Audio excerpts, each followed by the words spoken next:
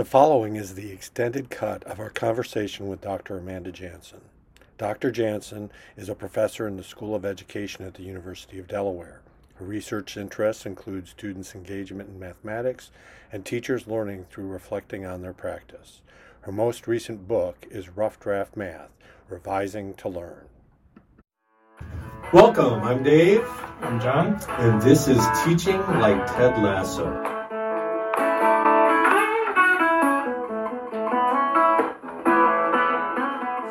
So welcome. Mandy, you suggested this theme. Why? Well, I love that you and John are reflecting on Ted Lasso and what inspires us as teachers. And, the first thing I thought of, right, is the classic scene with the darts and be curious, not judgmental is like one of my main takeaways from that show. And I know it's something a lot of people think about, but it also just really resonates with me and how I try to orient myself as a teacher and a researcher. So I thought it was a topic that had a lot of, I don't know, resonance for a lot of us. Nice. Have you watched a lot of the show? I have watched both seasons. I need to do a rewatch. I don't rewatch too many shows, but I would like to rewatch Ted Lasso because they're coming out with the third season, right? So yeah. I've heard November now. I have my fingers crossed. Yeah, Kathy? and it was exciting to, see the different award seasons and all the awards like Brett Goldstein's getting and Jason Sudeikis and lots of nominations too. So Kathy and I have now watched it 4 times. I count some of it as research for this. And we are amazed by the number of times we still find ourselves laughing out loud, weeping uncontrollably. I mean, the emotions, even though you know exactly what's going to happen, the emotions are still there. I feel like it's still and we're still just amazed at how much they pack into a few, 30 minutes or so. every character has such depth, I think, and they're all on different journeys, and that's really well written, I think. So with the idea of be curious, not judgmental, we wanted to start out with a curious question. So in season 2, we find out that Sam's favorite movie is Ratatouille, which, confession, I had never watched before. And so anyone can cook. Exactly. I love that. So right away, I'm like, The this rat in the really hat. fits well, right? Anyone can cook, anyone can read, anyone can write, and particularly Anyone can math. exactly. Yes. In your my setting, being able to have that mindset that anyone can match.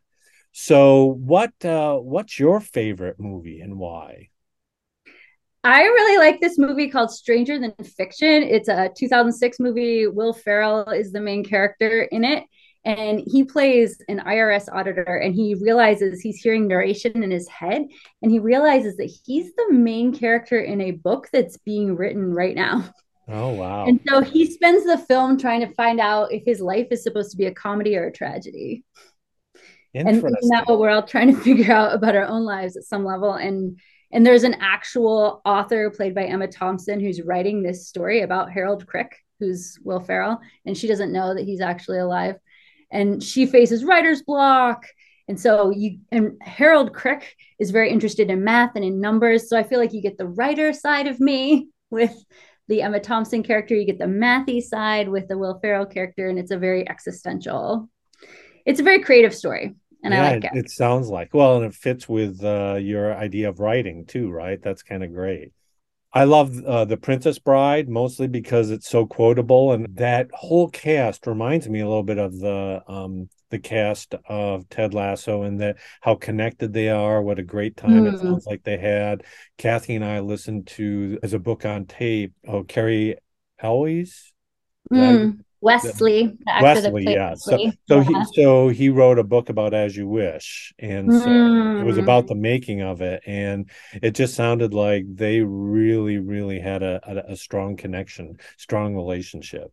And I think that those are some of the things that as John and I have reflected on the series, and this will probably be a theme at some point, this idea of relationships. It's not just the relationships of the characters. It feels like the relationship of the actors and the The writers, and writers, yeah. that it's I mean, you see them on Twitter all the time together, going to games, going to concerts and things like that. So yeah. So you wrote the book Rough Draft Math. So how do you think this idea of being curious relates to your work with Rough Draft Math? So Yep, I my think that, copy is right here. oh, thanks. Yep. So the way I think about as teachers and as researchers and orienting to people's thinking, I think that we can learn from people's ideas at any stage, and that everybody's ideas have something that we can learn from in general, right? So early in my career, I was doing research on students' experiences in math classrooms to try to understand motivation from the kids' perspectives, Mhm. because I think a lot of us at one point as teachers, we think about kids being motivated or not. And it's usually more like, are they doing what we want them to do? But people are motivated to do all kinds of things. And so I was trying to understand motivation from a kid's perspective. Like sometimes when kids aren't doing the things we hope we would do, it's to be motivated to be self-protective, right? Or we want to we're afraid that we're wrong and we don't want to show people. So that's a motivation. You're protecting your sense of competence, maybe. And so I want to really create a space where people can feel safe to share where they're not sure, but also so we're just oriented toward each other. Like whatever is on your mind, I believe I can learn from it. And so I feel like the curiosity is related to rough drafts because I'm curious about what you think no matter what. It's not about being right or wrong. It's about how when we interact with each other, we can understand something differently than if we hadn't interacted before. So, as teachers, just constantly eliciting what people understand for the idea of we're trying to build new knowledge as a community. And I think that when people feel like they're truly trying to be understood, like we're trying to understand each other, you feel like everybody's trying to learn and grow toward a larger understanding. And it's less about who's right and who's wrong because we're all trying to create new ideas, like a new strategy or a new representation or a different way to explain why something is true. So, I mean, I come down to it like we want to be understood more than we want to be changed a lot of the time. And teachers have things to learn from their students. So, I think rough drafting really creates that space where students are invited to express, and then our role changes as trying to listen and learn from each other as I love teachers. that. You and I have had conversations on Twitter about some of the research around literacy instruction. And what you're saying reminds me of Brian Camborne's work, where he looked at the conditions of learning, particularly in reading and writing. And he talked about it in terms of engagement is key, motivation is key. And he distills that down into three parts: purpose, potential, that people feel like they can do it, and then protected, that they feel safe. And in Mm. your description of rough draft, for me, it feels like it hits all three of those, right? That we want to feel safe to be able to share our thinking, right? That our thinking has some value, that we have the potential to be able to do that. But then I love the idea that purpose isn't necessarily some purpose other than being understood. It might be, as you said, contributing a strategy or a representation or a way of thinking. It might just be being understood, and I love that thinking. That's a nice way to Yeah, put it. and just the idea of if you and I hadn't had this conversation, an understanding that we would build in community wouldn't have existed, Mhm. right? So we need each other to understand more than we would have understood on our own or without the opportunity to interact with each other. So it's like look for the gems, look for the insights, look for the brilliance in what somebody has to offer, because even your brainstormed idea is going to have something interesting to build on.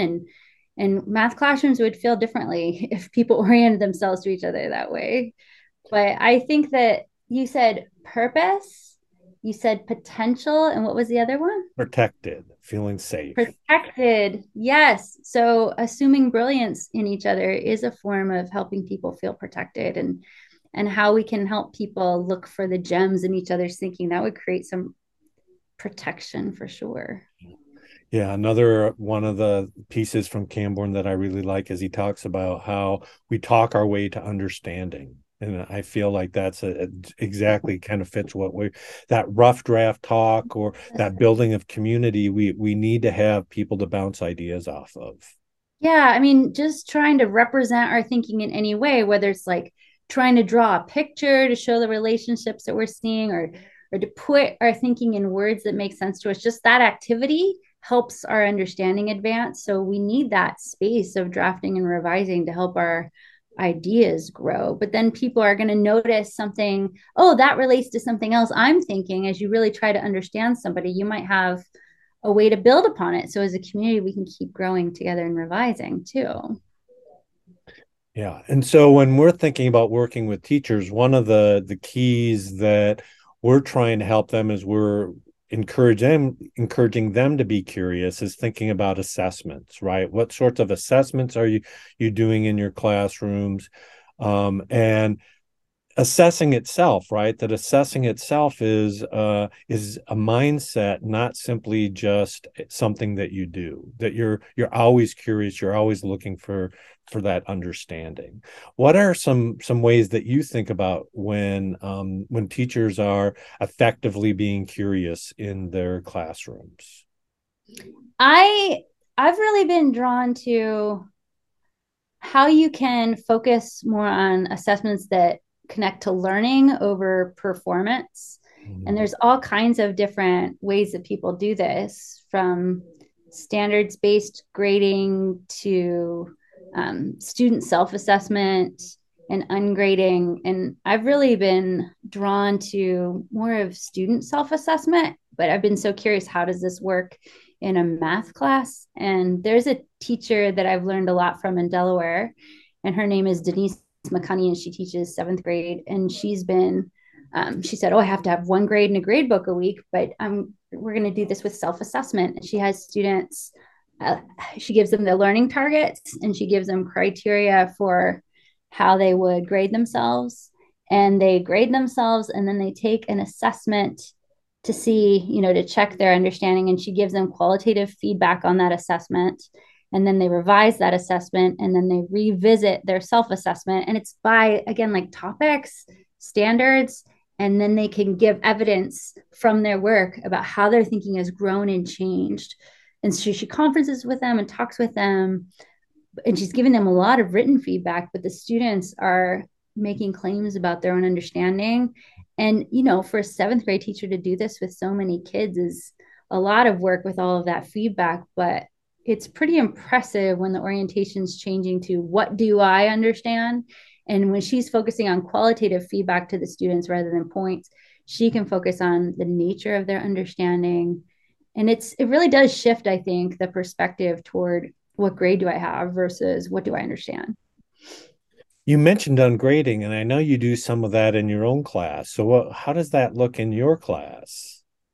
Yeah, so I thought, okay, if Denise is doing this with seventh grade, I need to think about this with college students. So one of the classes I teach, and you teach a class similar to this, right? It's a pedagogical methods class for future teachers. And I learned from other colleagues in the Association of Math Teacher Educators. There was a workshop one year about this kind of work.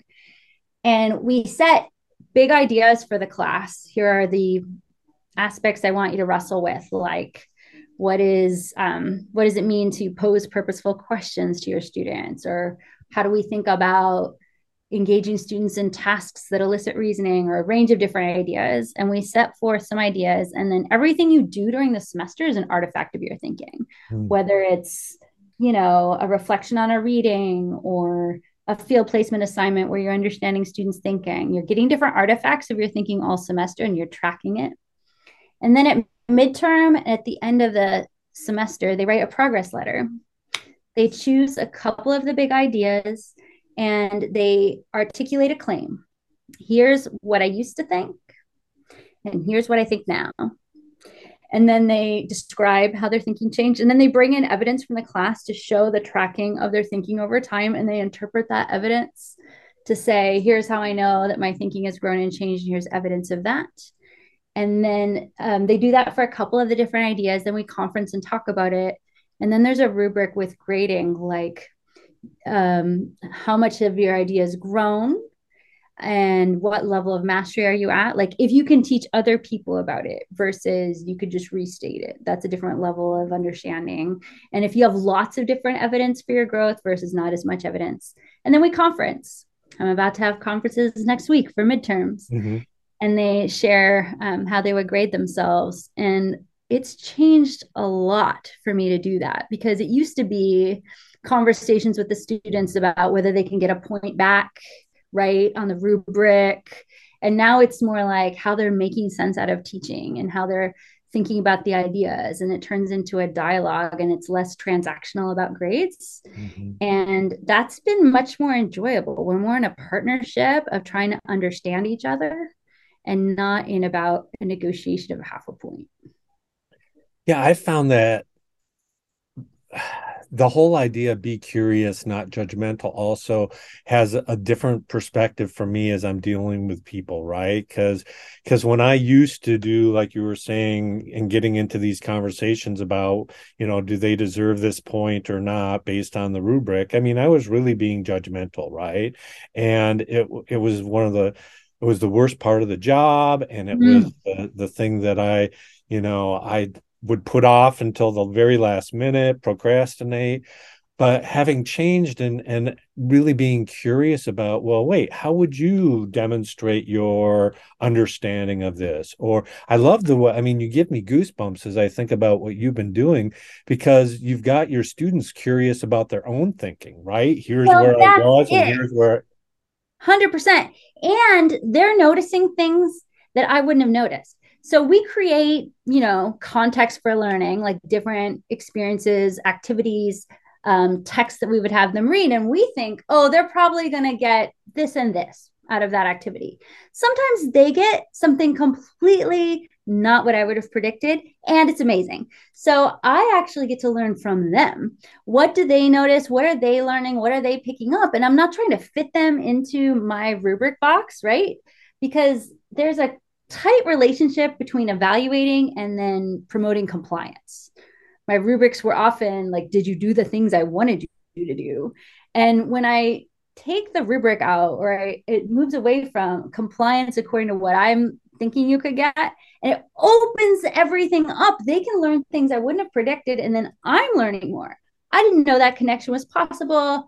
I didn't realize that you could learn this idea. And so they're curious about their own learning, but I'm deeply curious too. It's a surprise to me. Like, I did not know you could make that connection. I learned as well. Mhm. So it's been, I think, really enjoyable in that way for my own learning. Yeah. Yeah. We talk about this difference between, and it's that same idea of rubrics that sort and rubrics that support, right? And too often, again, that Yeah, judgmental piece was always about sorting where you fit. Whereas if we can think about them as supporting to get, to grow, to be able to share our thinking. Because yeah, I'm like you. I'm much more interested nowadays about how somebody else is thinking, whether they instead of whether or not they can regurgitate my thinking, right? So that's again, right. yeah. Yeah. So That way we're all going to learn more, and any structure. So that's one thing that happened. You mentioned assessment.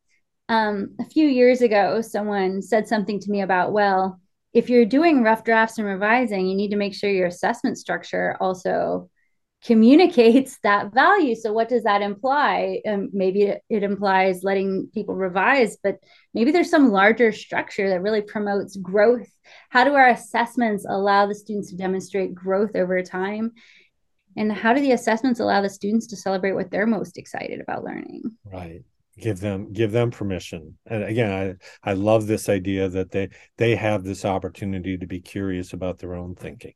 That's something. Yeah. So I think that I would just like to give credit to Frances Harper at the University of Tennessee. She's someone I really modeled some of my ungrading work after. And lots of folks have been doing interesting work like this. I feel like I'm a follower, not a pioneer, but I love that people have shared with me the great work they've done in these Yeah. areas. Well, that's part of our community, right? That Right. we are all smarter than any one of us. Mm-hmm.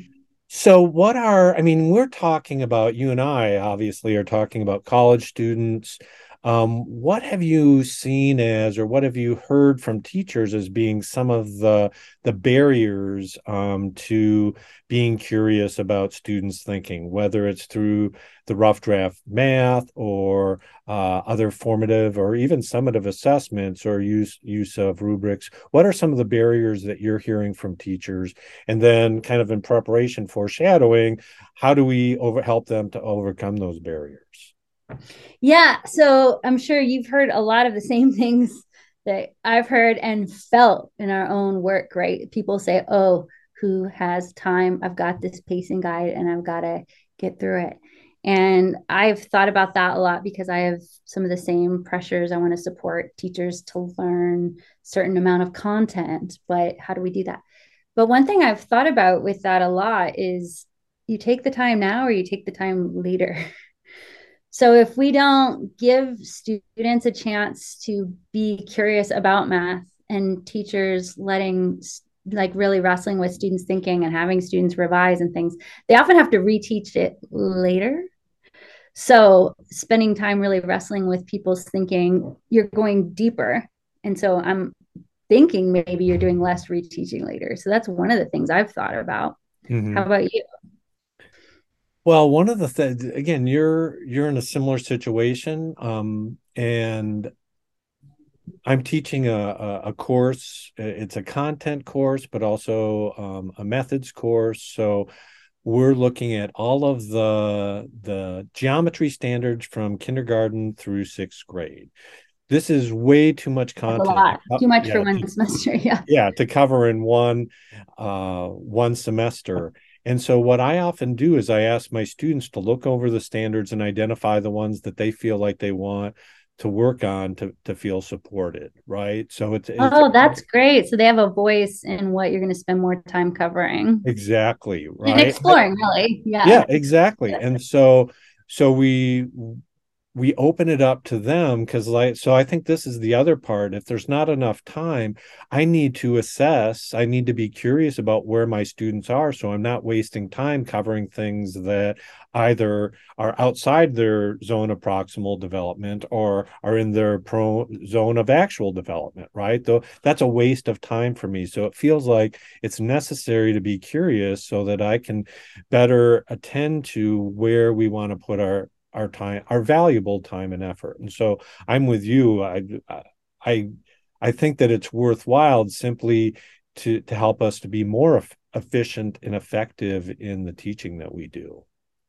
And I think that students will see you modeling that curiosity, right? And it becomes a bit infectious. They can tell you're trying to understand them, and hopefully they try to understand each other, but also be curious about math.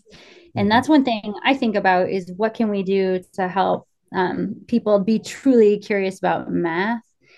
And I see that happening in schools a lot when they're doing things like, like a three reads launch where you take the question off of the problem and they just read the situation like a story problem and what's happening in this situation and what are the kinds of quantities, but what questions can we ask and answer now about this situation.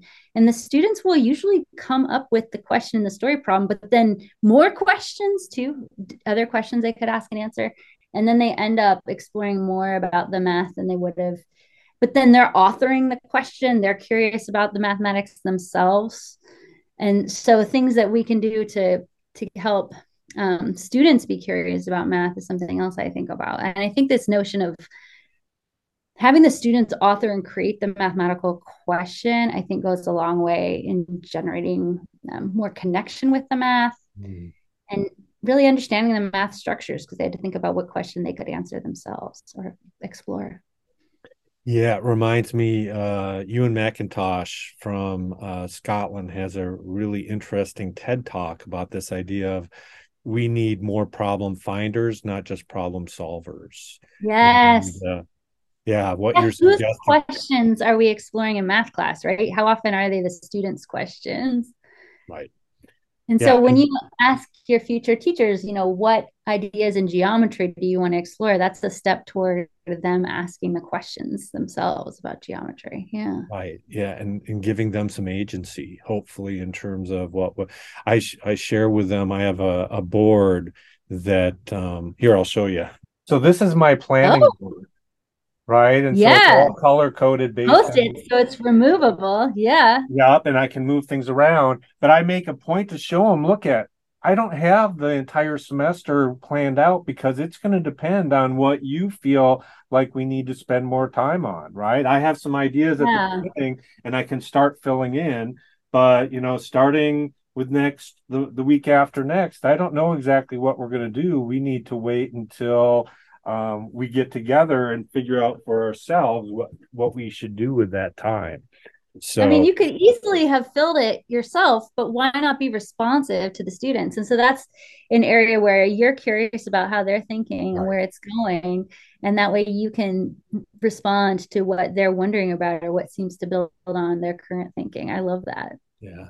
And from a time standpoint, it goes going back to your issue. It's more effective for me because I used to spend hours upon hours, right, having the entire semester figured out. And then I would either stick to it and miss targets completely from where my students were, or I'd have to redo it anyways because my students were in different places or needed different supports. And yeah, so I think the other thing, and this might go along with the timing piece, that I hear when we talk about changing the way that we assess is just the number of students that, especially some of our uh, middle school and high school colleagues have to deal with, and how do you be curious about 150, 200 students?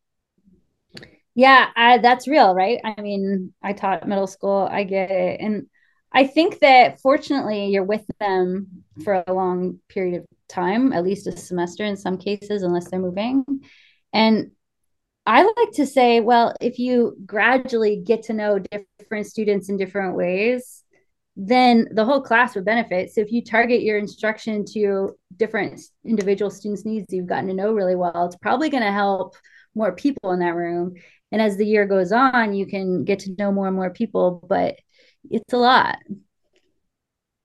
Well, and sometimes it's breaking it up into some smaller pieces, right? So I used to, when I was teaching middle school, make sure that I interviewed every student in every unit.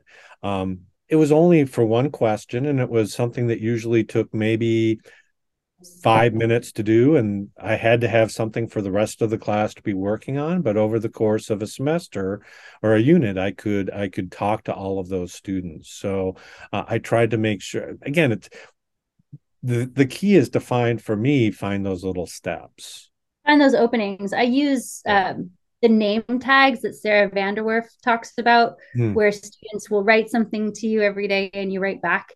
And I've been doing them way more than just the first few days of the semester. And now I know that this weekend, one of my students has an a cappella concert, and I'm excited to go to that. And another student is telling me about how the University of Delaware Marching Band has changed their show, should come to the next show. And one of my students in soccer. So you just are also able to build relationships that way when you're curious about their mathematical thinking, but also curious about who they are as people. And then the classroom community is better because everyone is getting to know each other in different ways. But yeah, I think getting students to write to you is another way in addition to interviewing.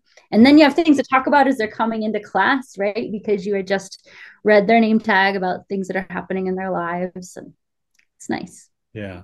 Well, it gets back to what we've talked about in terms of the relationships is certainly one of those themes at some point that we're going to need to explore a little bit more because it's certainly central to the story, but I think it's also central to good education. Absolutely. Yeah. So you've given us lots to think about, Mandy. Are there other resources that we should be on the lookout for? Things that as you're thinking about that might help K-12 teachers to be curious? Well, when I think about in the research space, my mentor, Jack Smith, who just retired from Michigan State, has this really beautiful article called Misconceptions Reconceived, how we should look at people's thinking not in terms of misconceptions, but everybody has conceptions. And what if we were oriented towards not trying to distinguish misconceptions, but just see the conceptions in everyone's thinking? So that article is in the Journal of the Learning Sciences, but I think the idea itself has a lot that you can build off of and wrestle with too, switching from conceptions misconceptions just to conceptions, and then looking at different ways of launching a task where the students get to pose the questions. Like in 3-act math tasks, students pose the question about what's happening, or the 3 reads launch, something like that. I think for teaching, doing things where students author the question and be curious, those are things I think about. Nice. Yeah, that first one reminds me an article that I wrote with my colleague Pam Wells. Are they wrong or did they answer a different question? And I used that the other day in class, and the oh, students made them feel so much better oh, because, yeah, they're like, yeah, that's right. I was thinking about a different question. And it was right, the correct answer, but to a different question. right. And what we found is that if we could help students to identify the question, right, then they can often apply that to a new, to the actual question, whether that is really important or not. So, well, good. And there's strong mathematics there. And it gets also in that space of protection because it allows us to validate the beauty in the thinking that they had and then build on it toward a different question. Yeah, that's nice. Well, Mandy, we appreciate you and the time that you've taken to be here with us and be part of the Ted Lasso community, especially uh, suggesting this topic. It's been fun to sort of create this space together today with you. It's always good to see you, Dave. Yeah. Thanks.